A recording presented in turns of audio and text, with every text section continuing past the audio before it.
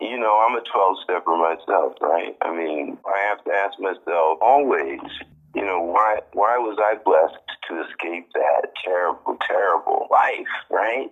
And something like this pandemic, so something that you said a couple of weeks ago and was in the podcast that you sent me, I've been thinking about all morning. You said, well, in times of stress, we essentially find out who we really can become. It's something terrible, but it's also, in a weird way, an opportunity to become bigger than you ever thought you could be.